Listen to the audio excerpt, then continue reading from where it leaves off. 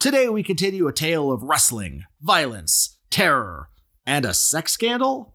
It's part 2 of Evan Strangler Lewis. Crazy territory, stories, double crosses, and swerves. Pro wrestling history nerds. Holy crap, we're here again with another episode. Can you believe we survived this long? We're making it to a 4th episode.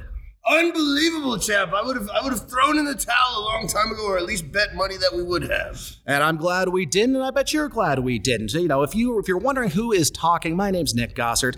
I'm a pro wrestling promoter, and I'm here with the, what if Rick Jones to my ultimate daredevil, Chongo Bronson. Hello, nerds. Welcome to the party. We are going to listen, learn, party. Pro wrestling history nerds, you are in great company, and it is my pleasure to be here today. And I feel the same gosh darn way with a slightly more subdued energy.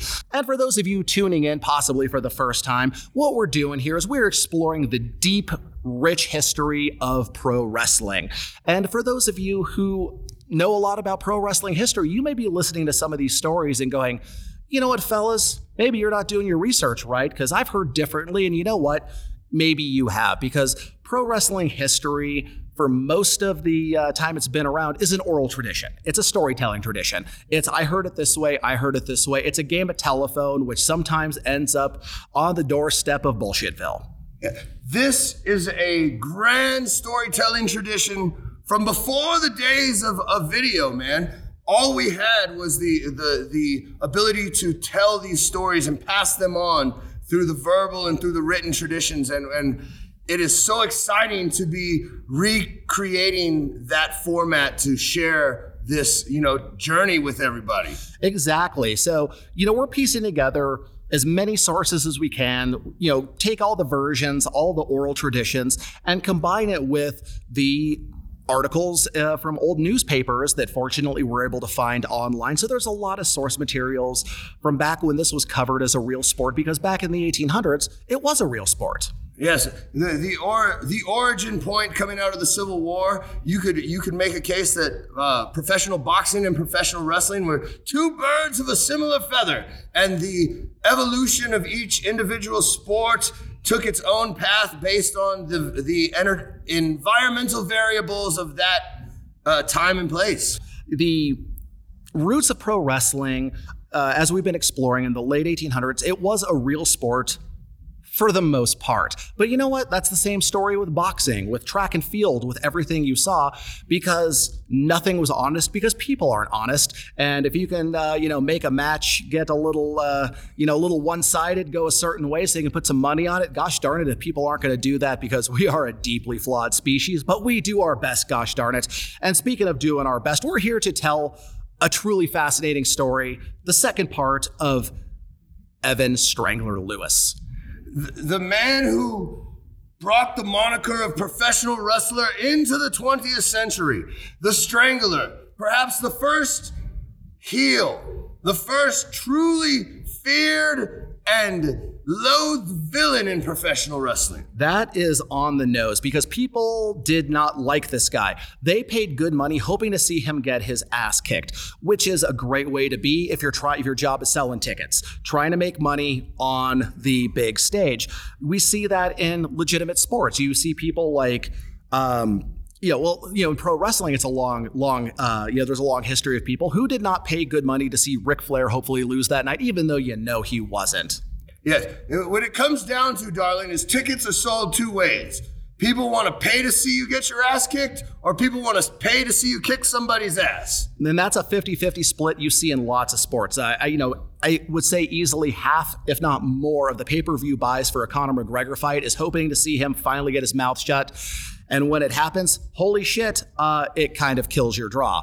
And that's the downside of being a villain in a legitimate sport, is once you've lost, it's a little bit harder to come back and want to be the guy that everybody wants to see lose, because it's already happened. But you know what? Everybody likes to come twice in one night. Is that the family-friendly way to say it? I don't know if it's family-friendly. You might have to multiply that by the family season pass. I don't know what that number would be. But the fact is, when the villain loses, he loses his heat. And Strangler was not one to lose his heat, darling. Oh, absolutely not. In fact, that's where we left off last time. We had kind of followed the journey of Strangler Lewis from a farm boy in Wisconsin all the way through a insane night in Buffalo where the mayor was ringside. He hated seeing what's going on. He banned the stranglehold. Evan Lewis decided to just put his elbow in his opponent's neck until the referee was trying to drag him off. He wouldn't let go. The mayor sent the cops in. A riot nearly broke out. He had to sneak out of Buffalo under cover of night to avoid arrest. And it doesn't get much hotter than that. Yeah, and it really speaks to the people at the time, because that sounds like a page out of the Vince McMahon Stone Cold Steve Austin playbook, except Stone Cold was the heel. The people backed the mayor. The mayor had the police swinging at Strangler's head with nightclubs, man. That is getting heat. So having escaped the law in Buffalo, he still had to move forward with his career. And on May 7th, 1888, he took on English wrestler Jack Wannick, who was a champ of Cornish wrestling. Cornish wrestling, we discussed before, the rules are pretty wacky. You have to wear a jacket, very similar to how a judo or jiu-jitsu gi would work. But the throws, you can't grab a wrist, you can't grab the head, you can't grab a waistlock. All the throws are about leveraging the jacket, leveraging the gi. But fortunately for Lewis, maybe unfortunately for Wannick, this match did not take place under Cornish rules. It was set for catch as catch can. And that is a very a theme we will see over and over again in this historical look back, that the rule set really made major impacts on the outcomes of these matches, because oftentimes we find that the champion is able to keep the rule set to his advantage, to his skill set, to his comfort zone. And I think this is another example of that paying off. But there was a catch in those catch rules, because you were just saying about how the champ can maintain the point of power for negotiating the rules. Lewis was such a vicious bastard that it would be to his detriment, because the mayor of Chicago only allowed this match to happen if his famous stranglehold, the guillotine, the drop hold, was banned. Yeah, it sounds like a reoccurring theme in the career of the Strangler is that getting politicians to ban your hold is one of the greatest examples I've ever seen of building the lure of a move, building the lure of the danger of this match and of you as an opponent. And I think it really speaks to the legendary status that he had developed. And despite the hold being banned, Wannick clearly was afraid of Lewis and had been seen at the local pub loading up on liquid courage, if you will. He was getting a couple drinks in to hopefully get his nerves together to take on the champ. And it was a 3 out of 5 match, but Lewis didn't seem interested in wasting any time and beat him in 3 straight falls, leaving Wannick bloody and bruised. The match was billed as a world title match, but there was really no acknowledged title on the line. It was just a promotional gimmick. And the following night, Lewis took on Sorikichi Matsuda yet again in a single fall match that lasted 13 minutes. The press at least praised Matsuda for being tougher than Wannick, which is a backhanded compliment if I've ever heard one. Totally. I mean, but there is something to be said when you are talking about, the baddest dude on the playground. Well, Timmy lasted longer than Jimmy did. So, there might be a legitimate air of genuine respect for the effort, but yeah, that is pretty backhanded. Yeah. So far as in our discussion of old catch wrestling, Greco-Roman rules, real wrestling, Matsuda reminds me a lot of some of the Japanese fighters you would see in Pride in the early days, where they would have like a 2-10 record, but they would constantly get booked because they put on good fights. Yeah, the fighting spirit of a champion, and they brought the best out of the best guys. He had some of the greatest matches with both Muldoon and with Strangler, and he definitely earned his spot as a true top-tier competitor for his era. Yes, and things were about to get a little bit rough for him in his personal life in 1888 when Milwaukee police arrested him. And you might be thinking, who did he kill? Who did he cripple? Who did he beat up in the wrong time, in the wrong place? But oh no, he was arrested for the crime of illegitimate parentage. A teacher in Lewis's hometown accused Lewis of breach of promise and fathering a child out of wedlock with her. She had heard of his wedding, which of course was big news because he was a sports celebrity, and wasn't too happy about it. Lewis posted the $300 bail and had to appear in court. She was suing him and wanted $25,000. Think about what $25,000 in 1888 money looks like. I think you would have to Google it, and the answer would be Google. And is this also the first example of the Me Too movement in professional wrestling? It just might be. Oh boy, I hadn't thought of it that way, but yes, it was. He ended up settling out of court, but it cost him most of the 1888 wrestling season and further cemented his reputation for being a dirtbag.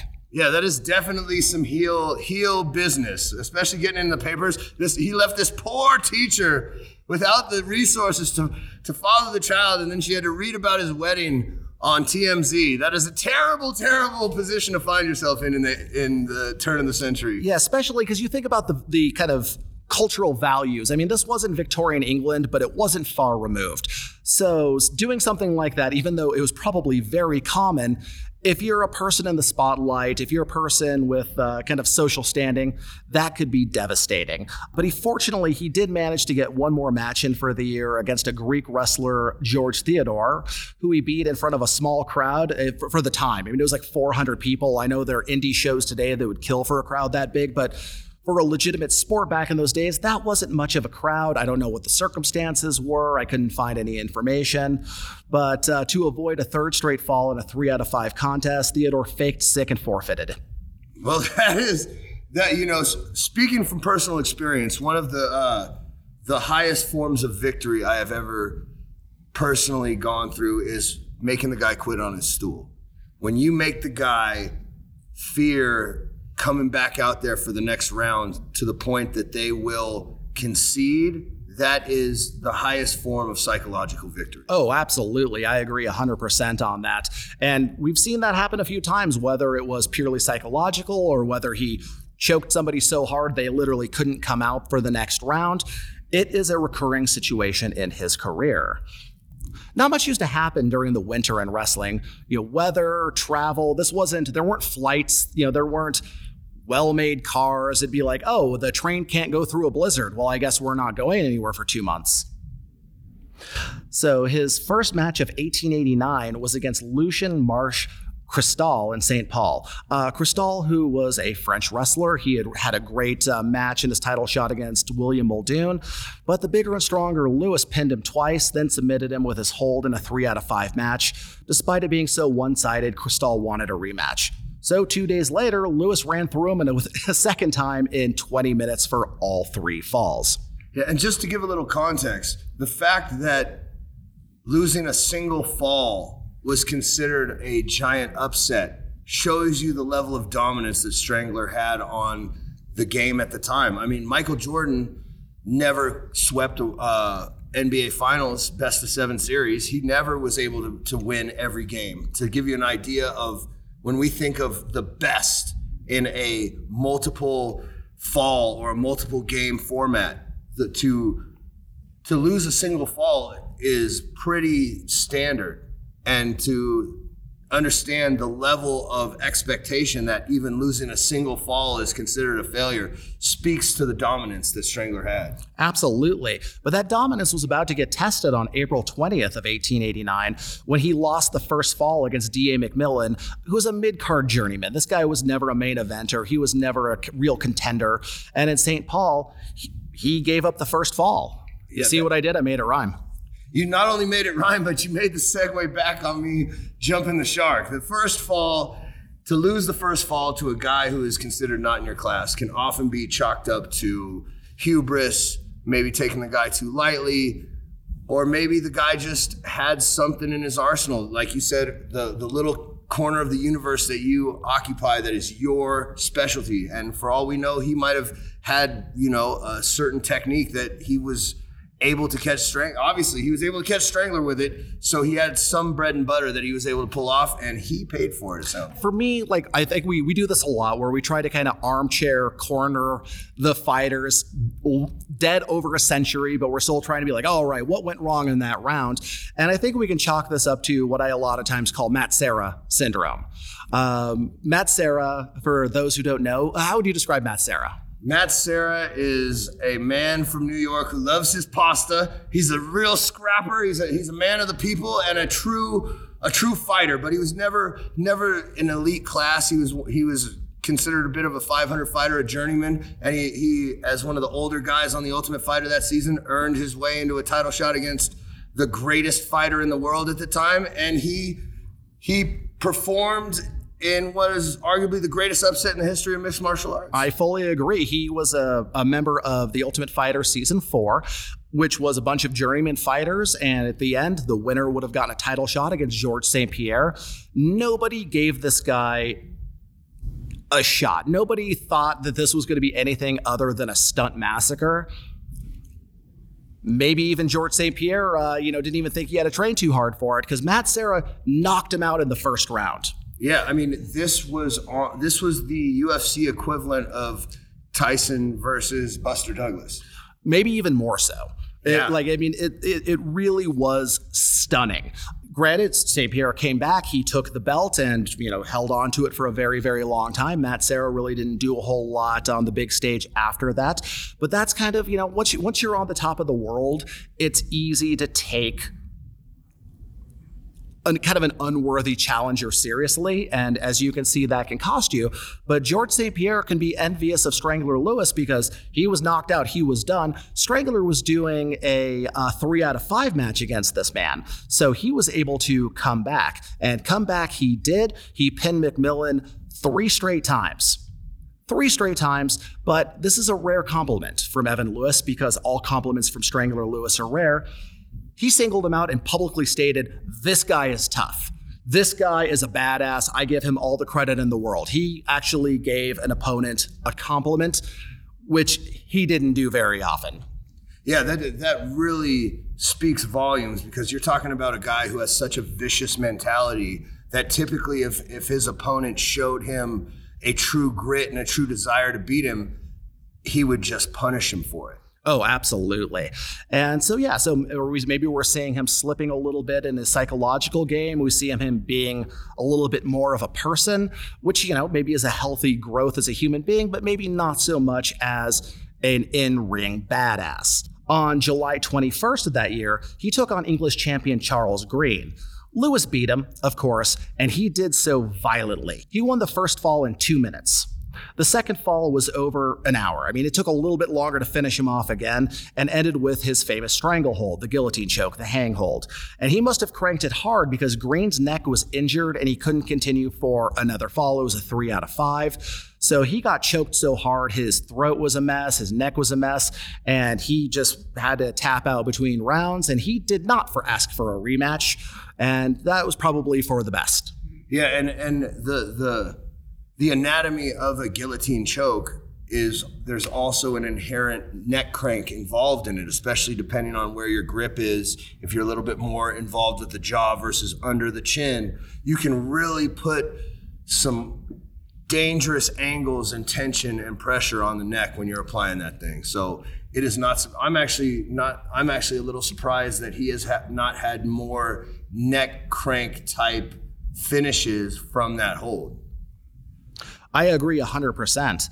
And, he, like I said, I think we can also put a lot of blame on referees of the time who, despite they should have known the catch rules, the catch holds, who knows what the failing was, but there was a lot of cases that we've heard in this story where he'd get somebody in a serious submission hold and it would be 30, 40 seconds before the referee realizes he needs to break this up, at which point the person is unconscious, the person is hurt, the person has a broken limb. And keep in mind, this is a time before tap outs were just universally understood. Someone that has never watched MMA in current times understands that the way to end a submission is a tap out. That has become common knowledge. At that time, the tap out wasn't a thing. There was no uniformed indication of submission other than saying I give up. And if you're being choked unconscious, it's really hard to utter that phrase. We saw more injuries. We saw more people having to quit because, hey, it's a little hard to come back from being unconscious for 30 seconds and still perform athletically. August 7th, 1889, he got a rematch against D.A. McMillan in Omaha, the guy who he gave up a fall to and actually praised. And the Omaha Daily Bee called it one of the most interesting exhibitions ever seen in this city, which is old-timey speak for, holy crap, this was badass. And also, this isn't a very big city. Also true. Unfortunately, Lewis came in heavy, but McMillan was beaten and bruised from a reported 15-hour match the previous week. You heard me right. A 14-hour wrestling match a week ago. If I had a 14-hour match a week ago, I would still be in bed, needing to be rolled over to avoid bed sores. Yeah, I want to know how they divvied this thing up. At one point, is he like, lunch break? Like, does anybody else, like, does the referee get to go to the bathroom in a 14-hour match, man? I mean, how is this even being executed? Well, I'm sure, like with most wrestling matches at the time, there were, big, like long breaks between the falls, but good Lord, that is a hard way to spend your day. The match was 3 out of 5 falls, and it was just nonstop action from all descriptions as Lewis attacked aggressively, but McMillan defended well. Throughout the match, McMillan was practically standing on his head, doing mini somersaults to get out of Lewis's grip to avoid his shoulders hitting the canvas. But Lewis secured the first fall around the 8-minute mark. They took a 15-minute break before the second, and they came out aggressive again, just nonstop going at it. McMillan caught Lewis in a full Nelson, pressing so tight that people thought that he was going to submit from it, because people forget that a Nelson properly applied is a submission hold. Yeah, especially if you're applying it on someone that doesn't understand the technique and how to defend it. You can do some real damage to both the shoulders and the neck with that hold. Oh, absolutely. I remember I got a really good firsthand demonstration at a seminar with Bart Vale one time when he put me in one, and I was like, why is my chin touching my belly button? Yes, this is a position that can create a tremendous amount of leverage and force on the neck and the shoulders. And I would imagine the Strangler was probably sweating it pretty good. Oh, he must have been, because McMillan used that Nelson to turn him to the mat and pinned him for the second fall. Wow, that is tremendous. Yeah, and he pressed the action. He came out aggressive for the third. But whether it was the previous long match or Lewis just constantly coming at him, McMillan did start wearing down. Lewis kept coming at him hard and pinned him at 3 minutes of the fourth fall. So the fifth fall, they were 2-2 at that point. Lewis came out and just went at him. He knew his opponent was tiring. He knew he didn't have much left in the tank. At the 16-minute mark, he secured a leg lock and half Nelson, whatever the fuck that means. I tried finding photos. I tried finding like maybe some catch handbooks to show me what a half Nelson leg lock is. No idea. If you have any ideas, hey, just message us on Facebook and inform us, because God damn it, I want to know. I don't know what it looks like, but what I'm picturing in my head is pretty fantastic. I mean, but then we also have to run it through the filter of the verbiage and the understanding of what they were looking at that day. Exactly. Perhaps he had the half Nelson with the leg ride, and he had sort of like a half guard kind of leg scissor, his leg scissored around his opponent's leg, and that may be a very rudimentary description of that kind of hold, and that would make a lot more sense. Yeah, I mean, like in my mind, I was thinking something like a Sambo Victor throw, where you kind of hook the arm and you roll forward into a knee bar, so you're still kind of holding on to the upper body for control while getting the knee bar. Who the hell knows? I would love to find out. We don't have a time machine. Doctor Who, if you're listening, please take us back in time to watch this match. Yes, and I apologize in advance to all my underbelts that I'm going to be practicing different ways of trying to figure out what he did upon.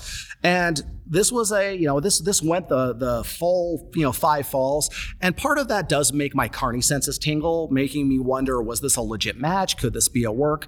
But then you think about how many NBA and NHL playoff series go to 7 games. When you have two people that are equally matched, or just their styles are bad for each other, you can go back and forth pretty easy for 7 games. These two went back and forth for 5 falls, similar fashion, and the 1,200 ticket buyers went home happy, having witnessed a just completely bonkers match. Yeah, that is a real phenomenon in competition when the underdog is able to rise to the occasion and take a champion to depths. That's the story of Rocky, man. It's like if you can take the best guy further than he's ever been taken, and he brought that level out of Strangler, it's no wonder that Strangler, this is the same guy that Strangler praised. And one thing that was notable about the match is Lewis didn't attempt his stranglehold. Maybe he knew it wouldn't be smart against McMillan because he had no luck with it last time. Maybe it was out of respect. It was also possibly banned, and that just wasn't recorded in the newspaper clippings. And McMillan, he wasn't a star and never really became one, not even a Wikipedia page today with his name on it. But he was definitely the toughest challenge to Lewis at this point in his career. And Lewis went on. He wrapped up the year fairly unspectacularly with a series of draws against William Muldoon. Yeah, and that is a really surprising statement to say that it was unspectacular, because you're talking about the two greatest wrestlers in the world at that time. These are the top dogs, and it's really interesting how that match came to be and how, as we talked about in the Muldoon episodes, and I think it's really interesting that they met at this point where it was almost like a moment of realization for each of them that they weren't who they needed to be. And it was like they both leveled up off of that. And that's what competing against the best does. Yeah, and it does show also that these were two men who at no point stepped in the ring against each other at their real career or athletic peaks, but they were still evenly matched, constantly going to draws. They were the two toughest sons of bitches of their era, and it just, unfortunately, we never got to see the best Muldoon against the best Strangler Lewis, but such is life. It's kind of like Chuck Liddell versus Wanderlei Silva, where people wanted that fight for a decade, and by the time we got it, we kind of got the old chewed up version of each. It was still a great fight, but it wasn't what it could have been in earlier days. So moving into 1880, January, he caught the Russian flu, and that cost him a bit of his career. I'll make the joke again. Russian flu is not a euphemism for a vodka hangover. The way I use it, it was a legitimate illness that was rocking the world at that point.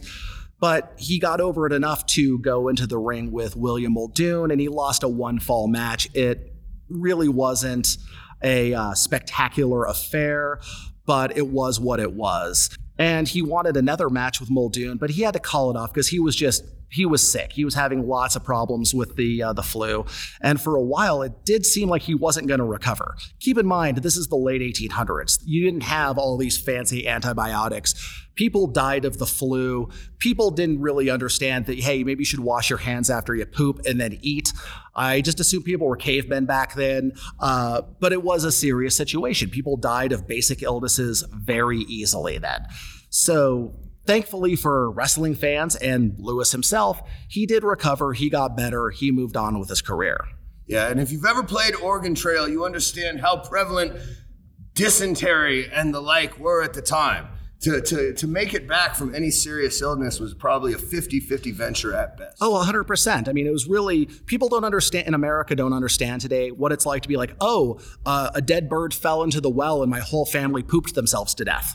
Yeah, and there's, whether you're talking about something as simple as penicillin or, the ability to disinfect cuts. These are things, at that time, if you got a hernia, if you tore a ligament or a tendon, that was the way your body was for the rest of your life. Oh, 100%. It was, you could be crippled, you could become disabled very easily because, medical science was where it was in the late 1800s. But he recovered, he got back on his feet, he got back in the ring. In June, he took on Professor Frank Lewis in Minneapolis. I'm not sure what he was a professor of, maybe French literature, maybe divinity. Maybe he, learned the culinary arts. I don't know. I couldn't find out. Moving on. And the gimmick of the match, because of course there had to be a gimmick to the match, is that Lewis would throw him in 15 minutes or give his opponent $25.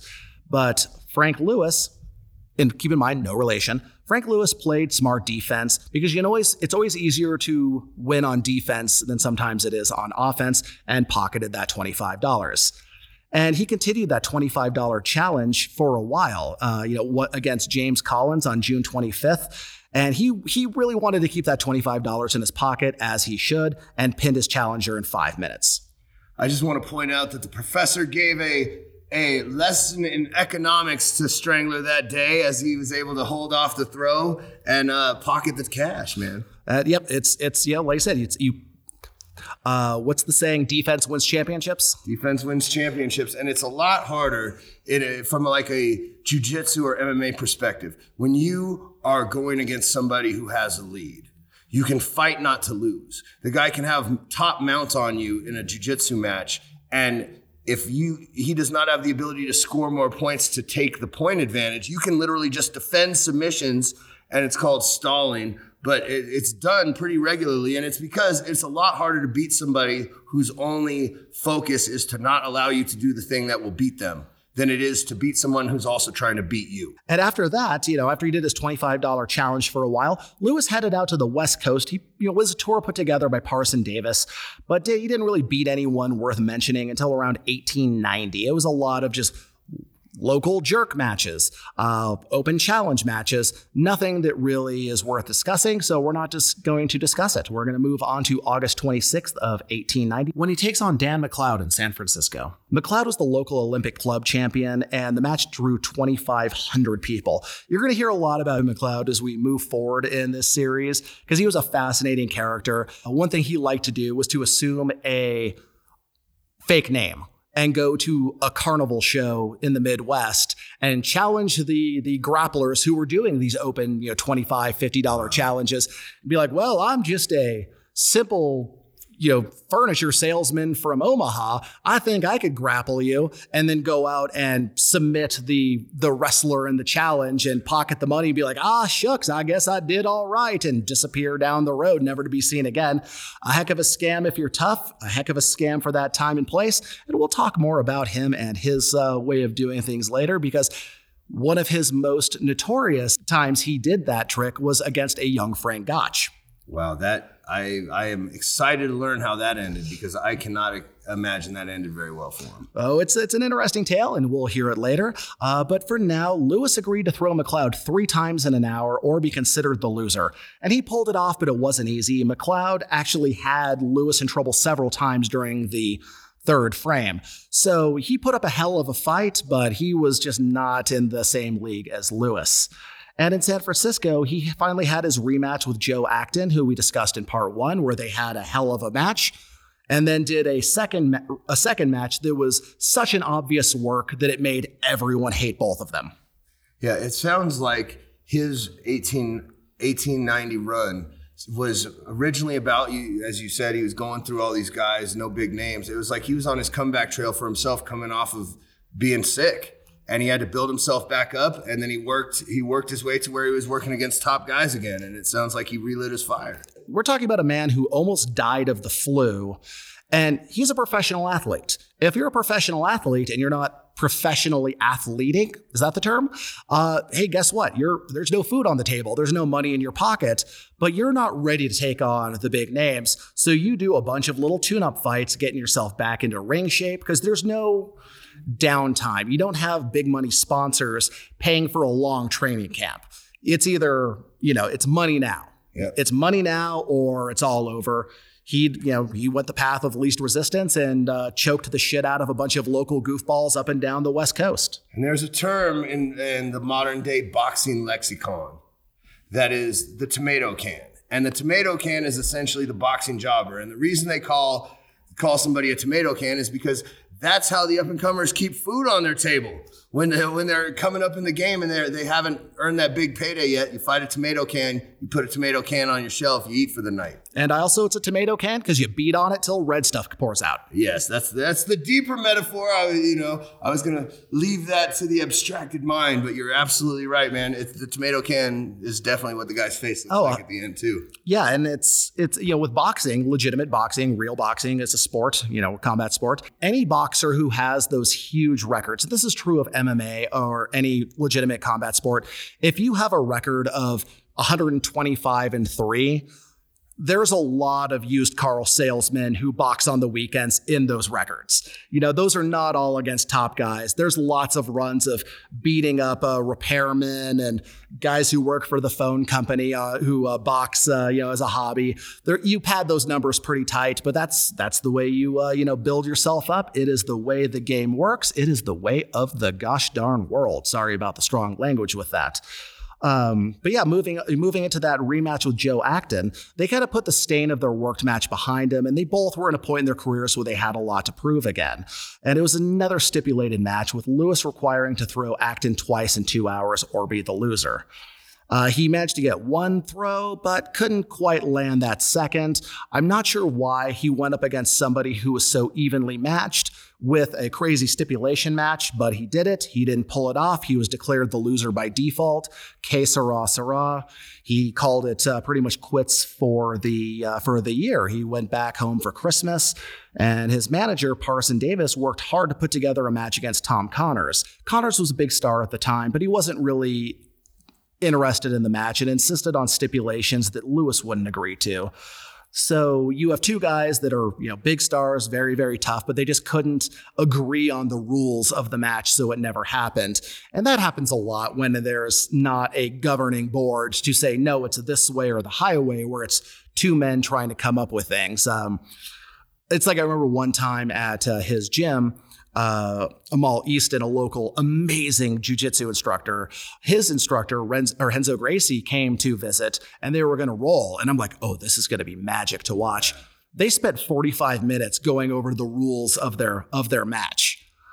And it was just like, oh, well, this is a peek behind the curtain that I wasn't expecting, but gosh darn it, it's not boring.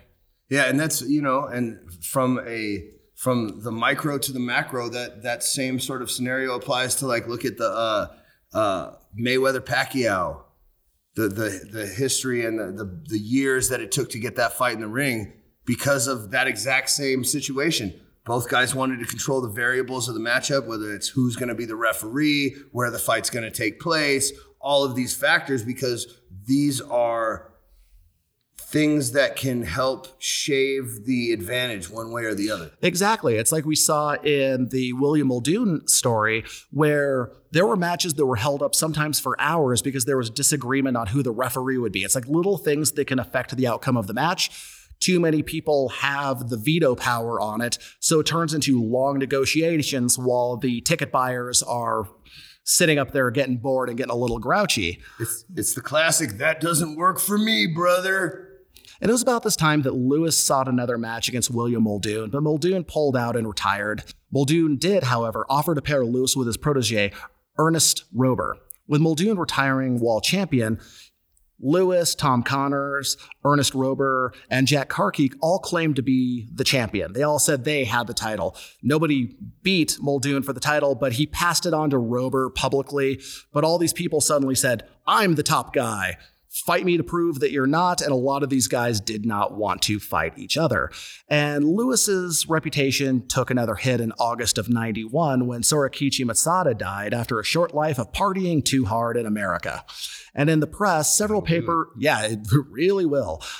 In the press, several papers, it wasn't true. They incorrectly stated that Lewis had broken Matsada's leg in their match. He wasn't a beloved icon because he was routinely just referred to by racial slurs in the press because it's the late 1800s.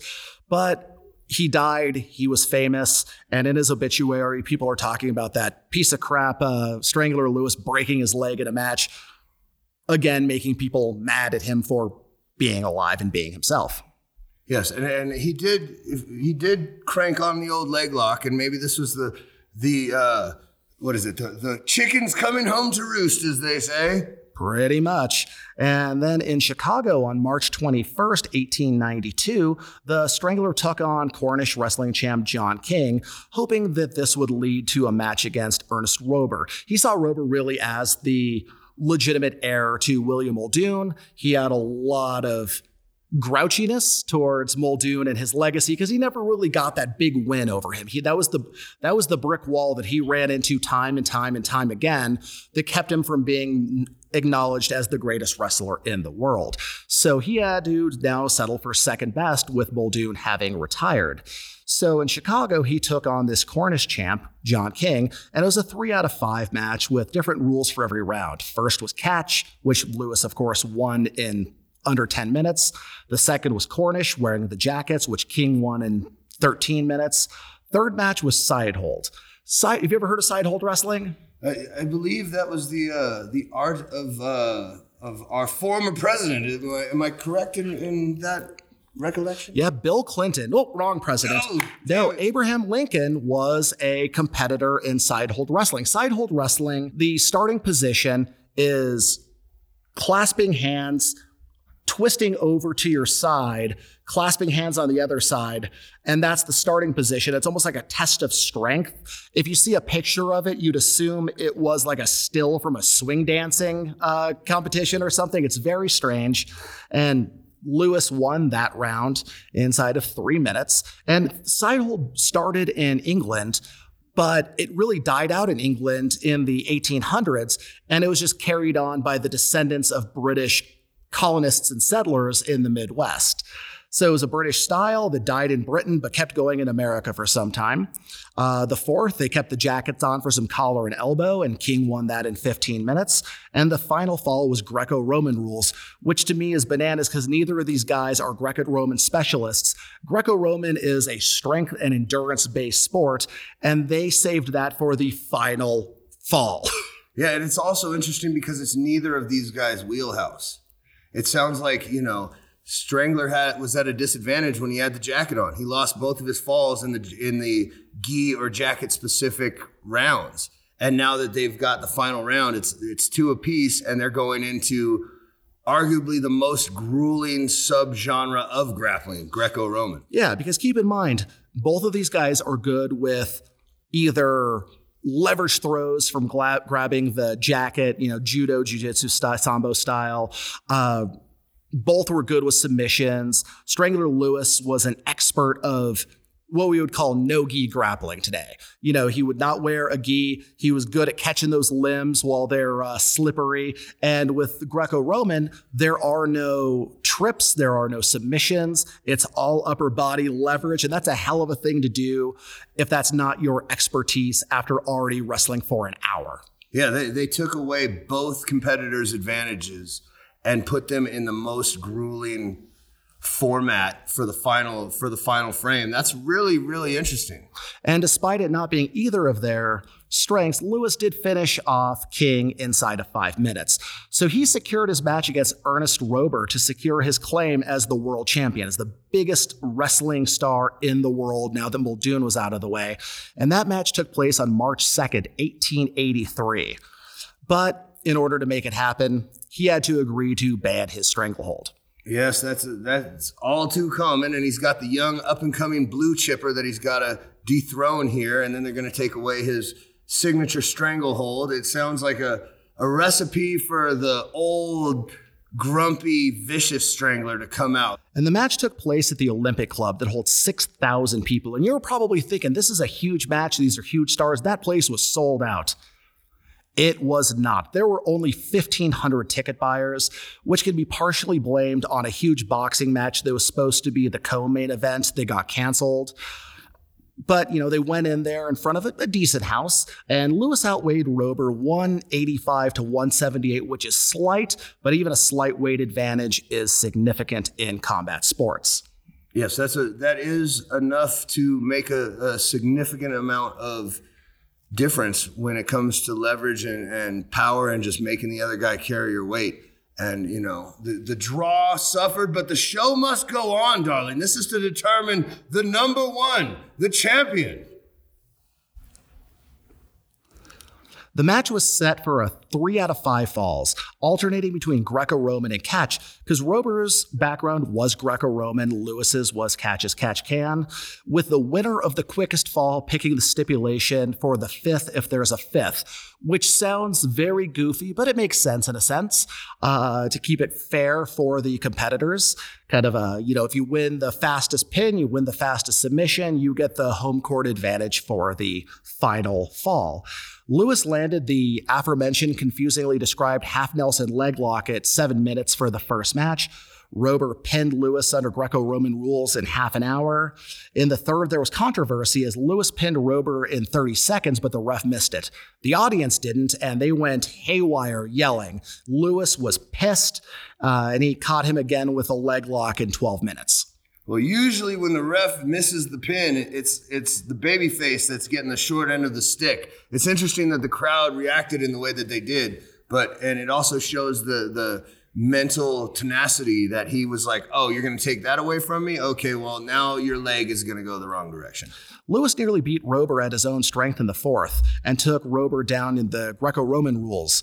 But at the 24-minute mark, Rober used a full Nelson to turn Lewis's shoulders to the canvas, got the pin. Having gotten the quickest finish, Lewis got to dictate catch rules for the fifth fall, and he caught Rober with a headlock takeover in just over a minute.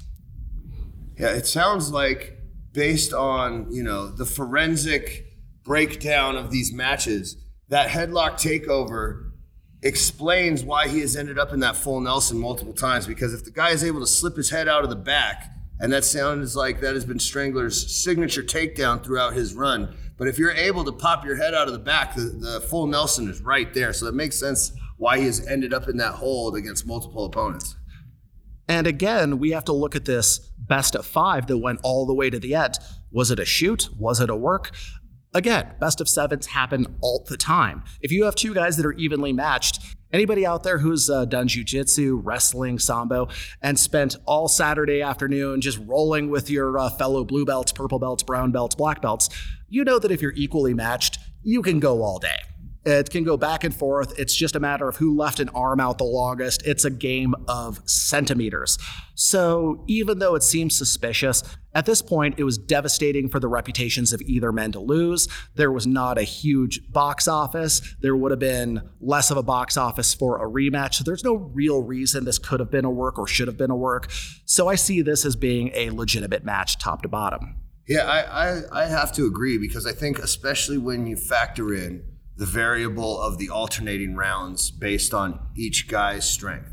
Because if you have been at one of those all-day Saturday open mat sessions, usually the guys who we are doing what is their area of expertise are going to win that round.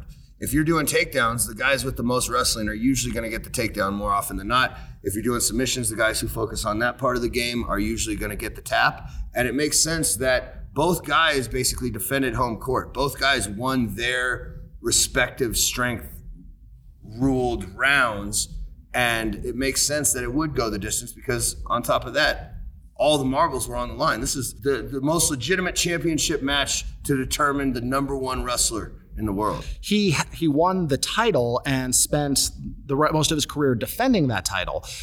Titles at this point were a nebulous description because so many people were declaring themselves a champion, then somebody would beat them and declare themselves a champion. There was no title.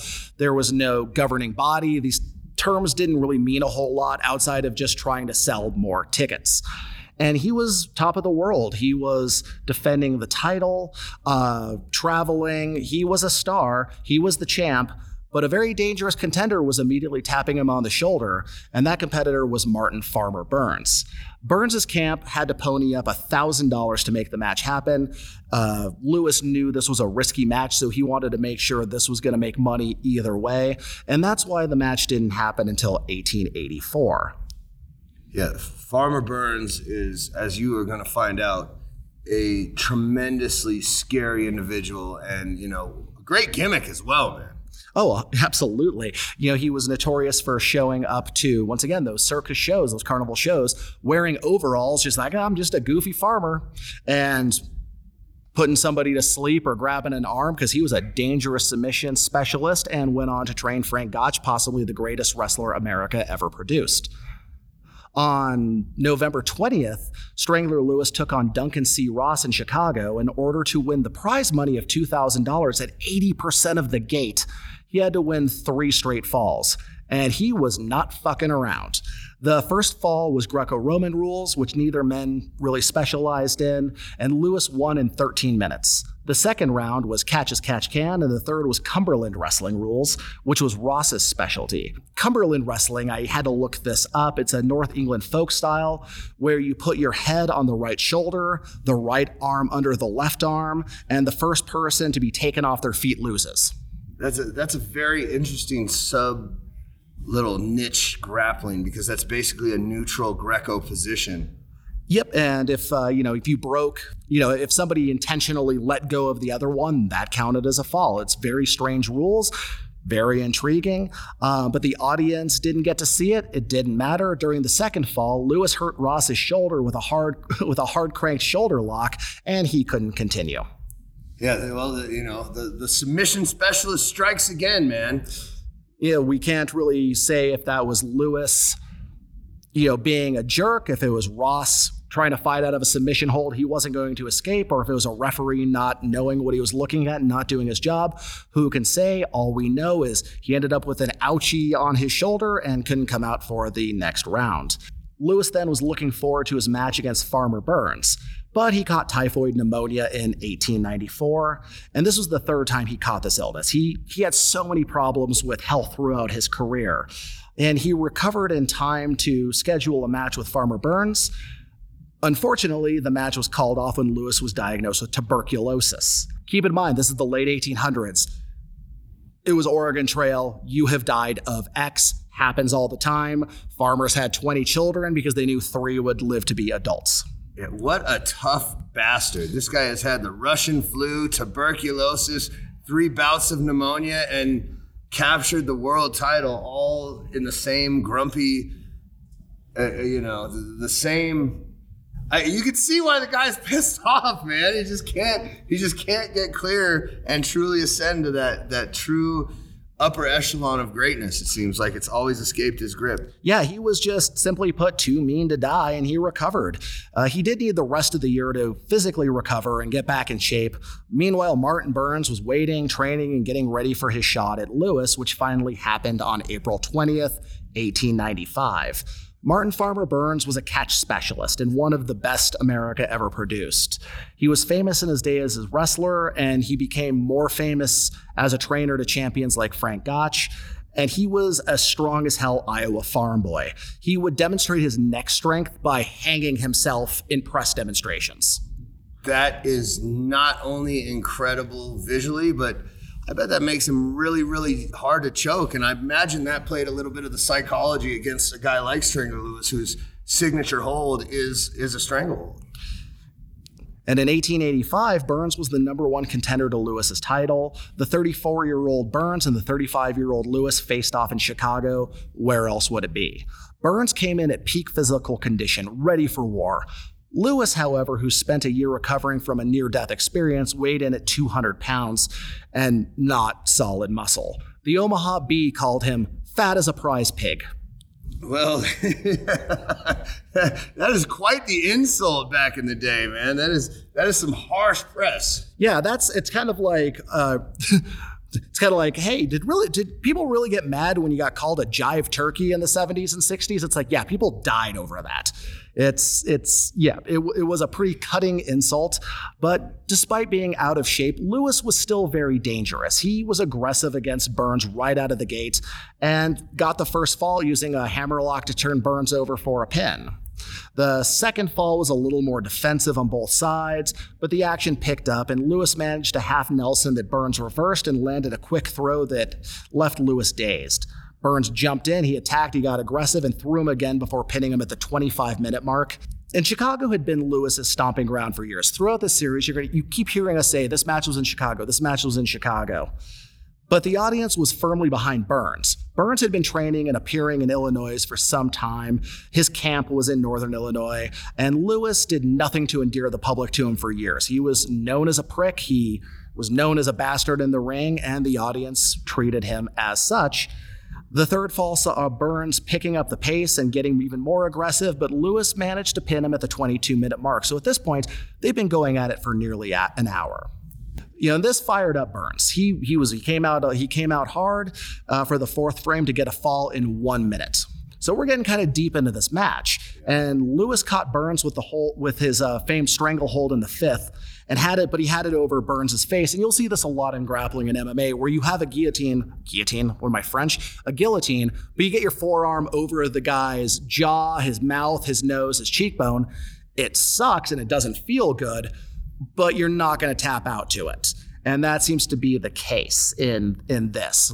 I assume we both know how that feels. Yeah, especially when you're talking about a guy that literally hangs himself to demonstrate his neck strength and ability to fend off chokes. You're not going to get the job done squeezing in an improper position on a guy like that. So Burns was able to get out after a few minutes, but his nose was bleeding. His face was pretty messed up. Of course, he had a very strong man's forearm grinding into it for probably 2 or 3 minutes. And Burns went at Lewis again, picking up several times and setting up slams, but Lewis would bridge out of it, slip out of it, manage to escape it every time. Lewis is starting to play defense. We didn't really see this a whole lot. He was always the attacker. And Burns dropped Lewis and secured the hammerlock, turned him over again, and pinned him at the 10-minute mark. 3,000 Chicago wrestling fans went apeshit. Lewis stormed off immediately. He went backstage without a word to the crowd, without shaking hands, without doing anything classy or sportsmanlike. Parson Davis, Lewis's manager, who you think would be trying to secure a rematch right out of the gate, didn't. He went up, started yelling at the crowd, yelling at everybody, trying to secure a title shot for his other client, Dan McLeod. Oh, so he got turned on by his own management after he failed to get the job done. That is low. Lewis spent the rest of '95 traveling on exhibition tours. He was sick. His body was broken down. He was overweight. He was not in good shape physically, mentally, or emotionally. He was fighting with his manager, who was clearly putting him on the back burner at this point, despite the years of success and big business.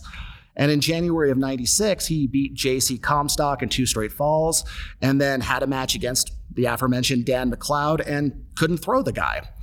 Most sources claim these matches were a work, trying to use Lewis's name to build up McLeod as he was challenging Martin Burns. That was something you start seeing in this era, where somebody kind of on their back end would start working matches to make somebody else look good for the sake of their career, to set up a legitimate match. Yeah, you're building the next guy. You're giving back to the game. And I'm not surprised at all that that's who Strangler chose to put in that position. McLeod is probably, from what Strangler has said publicly, his most respected and revered opponent that he ever had. So it makes sense that would be the guy he would give that push to. Lewis also couldn't throw Burt Scheller in Kalamazoo on February 11th, '96, and this might be another possible work, or maybe just Lewis's body was too broken down and couldn't get the job done with these specific stipulation matches. And he was clearly getting towards the end of a long career, and the toll wrestling took on his body, the illnesses, the constant public hate, the legal problems, left him a shell of his former self. He was still tougher than 99% of the people walking the earth, but titles, glory, huge paydays were getting further and further in the past. In '97, Lewis ended his relationship with Parson Davis. This was just, things had gotten too bad between the two of them. Parson didn't think he was a star. Lewis, there's no such thing as an old fighter who thinks they need to hang it up. It's a hard road to go. It's saying I am no longer young and the top guy around here. That's a hard mindset to break. A lot of fighters in every combat sport have a hard time with that. Yeah, I mean, it's the sad tragedy of a champion, because you don't know you're past your prime until you're past your prime. I can think of very few examples where someone left at the true right moment, at the top of their game, and left on top. You can talk. Elway is a good example of that, where he was on his decline, but he won those last 2 championships on the way out, and he realized it was time to hang it up. But you see it in the fight game so often, whether you talk about Muhammad Ali, Tyson, so many guys, the majority of their losses came at the end of their career when they were on the decline. You see in MMA these days specifically, so many dominant champions that they were kings of their division for years and years, and then post 6 or 7 straight horrific losses on their way out and end up with a rather difficult overall record to understand if you don't know the details. Because there will be champions who are legends of the game with a 14-10 record, and you realize a lot of that was should have called it quits, but the promoter realized they could have made money on a former champ who keeps getting knocked out. And unfortunately, this isn't pro wrestling as it is today. These are real fights. These are real athletes. And those real losses come with real physical consequences. Yeah, when a fighter is shot, it happens quickly. And then he's shot. And then it goes from the margin of being the best guy in the world to not even being able to beat somebody in the top 20, 25 is razor thin. And that's why these declines happen so seemingly rapidly, because you're good enough until you're not. And the humiliations didn't stop. He challenged the winner of the McLeod-Atherton match in January of 97, but neither man was interested. He posted money with several state commissioners to get a rematch with Burns, but it never happened. For a few minutes, it seemed like he might be on the comeback trail with wins over John J. Rooney and Jack King in 98. And while all this was happening, we saw a weird phenomenon happening. It was the rise of Yusuf Ismail, the Terrible Turk, who was set to take on Ernest Rober in New York City. The Terrible Turk was born in the Ottoman Empire around 1857. I found contradicting versions of the story. He was over 6 feet tall and weighed over 250 pounds. This is a big man for that time in history. And after a successful tour of Europe, many tournaments, lots of wins, he came to America to take on its champions. And on March 16th, 98, Ismail and Rober faced off at Madison Square Garden in a highly anticipated match. This is a weird thing. Instead of a ring, I couldn't find why this was the case. They didn't have a proper ring. It was a raised platform. And it was like 8 feet up. It was clearly to make it more visible, but there were no ropes around it to keep the action inside. But in front of 6,000 ticket buyers, this match went down. The Terrible Turk entered with a black turban and fancy coat and faced a barrage of insults, a lot of them very racist from the patriotic crowd. Rober got the babyface pop, of course. And if you were picturing the match from Rocky IV, you're not far off, both in the reaction and in how things are about to go down. Within 30 seconds, Rober stepped close to the edge of the platform, and Ismail charged him and knocked him 8 feet to the ground. He landed on his head and shoulder, and he was knocked unconscious for several minutes before he could even pretty much respond verbally. His shoulder was badly injured. His back was badly injured. He was on the shelf for months healing up. Ismail started dancing in the ring after knocking Rober off the ledge, which made it harder for the coroner to really claim it was an accident.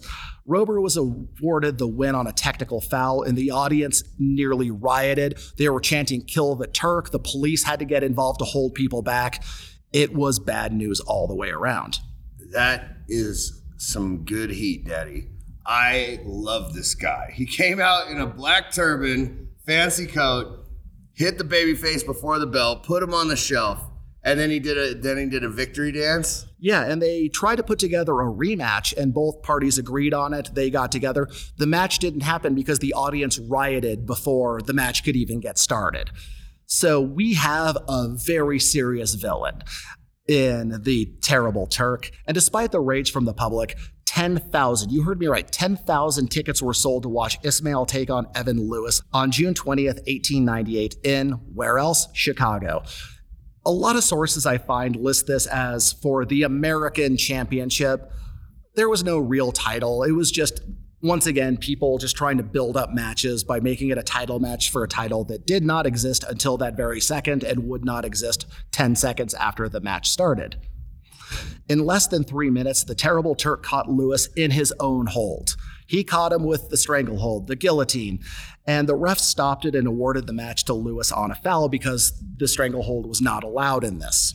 Wow, talk about a delicious turn of fate, where his hold that has been banned to inhibit him his entire career, now the ban of that hold plays to his advantage. And yeah, and then when the refs stopped it after all the previous bullshit, the fans lost their minds. There was nearly a riot. Lewis's manager even agreed to let the match continue, but the referee refused. So the police got involved and dragged the referee out of the building and put in a new referee. Oh, that is amazing, because they wanted to see the job get done. It's very interesting how the Turk was able to become such a villain in the public eye that Strangler is now the babyface. Yeah, the most hated man in pro wrestling is now representing the crowd. You can chalk it up to poor sportsmanship. You can chalk it up to xenophobia and racism.